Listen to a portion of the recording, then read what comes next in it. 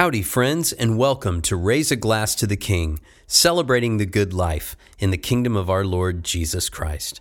I'm your Toastmaster, Johnny Simmons, and tonight we're going to lift our glasses together in thanksgiving to King Jesus, who is our morning's joy.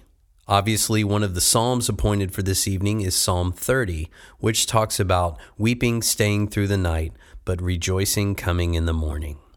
And this is given in the context of being delivered from our troubles, being delivered from our enemies, etc. And this is to teach us that the trials and the troubles and the enemies that we face right now, who are bringing us down, who are bringing us to weeping, are temporary. And our Lord wants to and delights to deliver us and turn our weeping into joy. The other psalm for this evening is Psalm 32, which is talking about how blessed we are when our sins are forgiven. So let's look at these two things together and give thanks to our Lord Jesus Christ. Because He has accomplished the remission of our sins, we now know that we belong to our Lord Jesus Christ, and He will deliver us from every foe, He will deliver us from every trial, and He will lift us up. Christian, are you oppressed by trials and enemies tonight?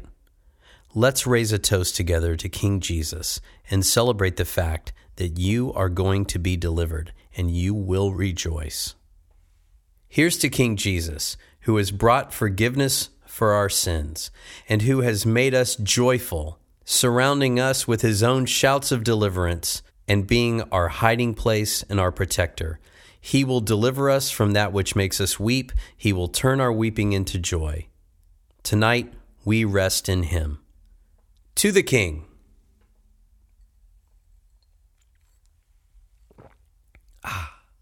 Glorious.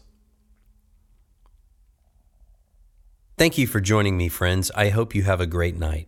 Like, share, rate, review, subscribe. You get tired of me saying it. I get tired of saying it, so do it.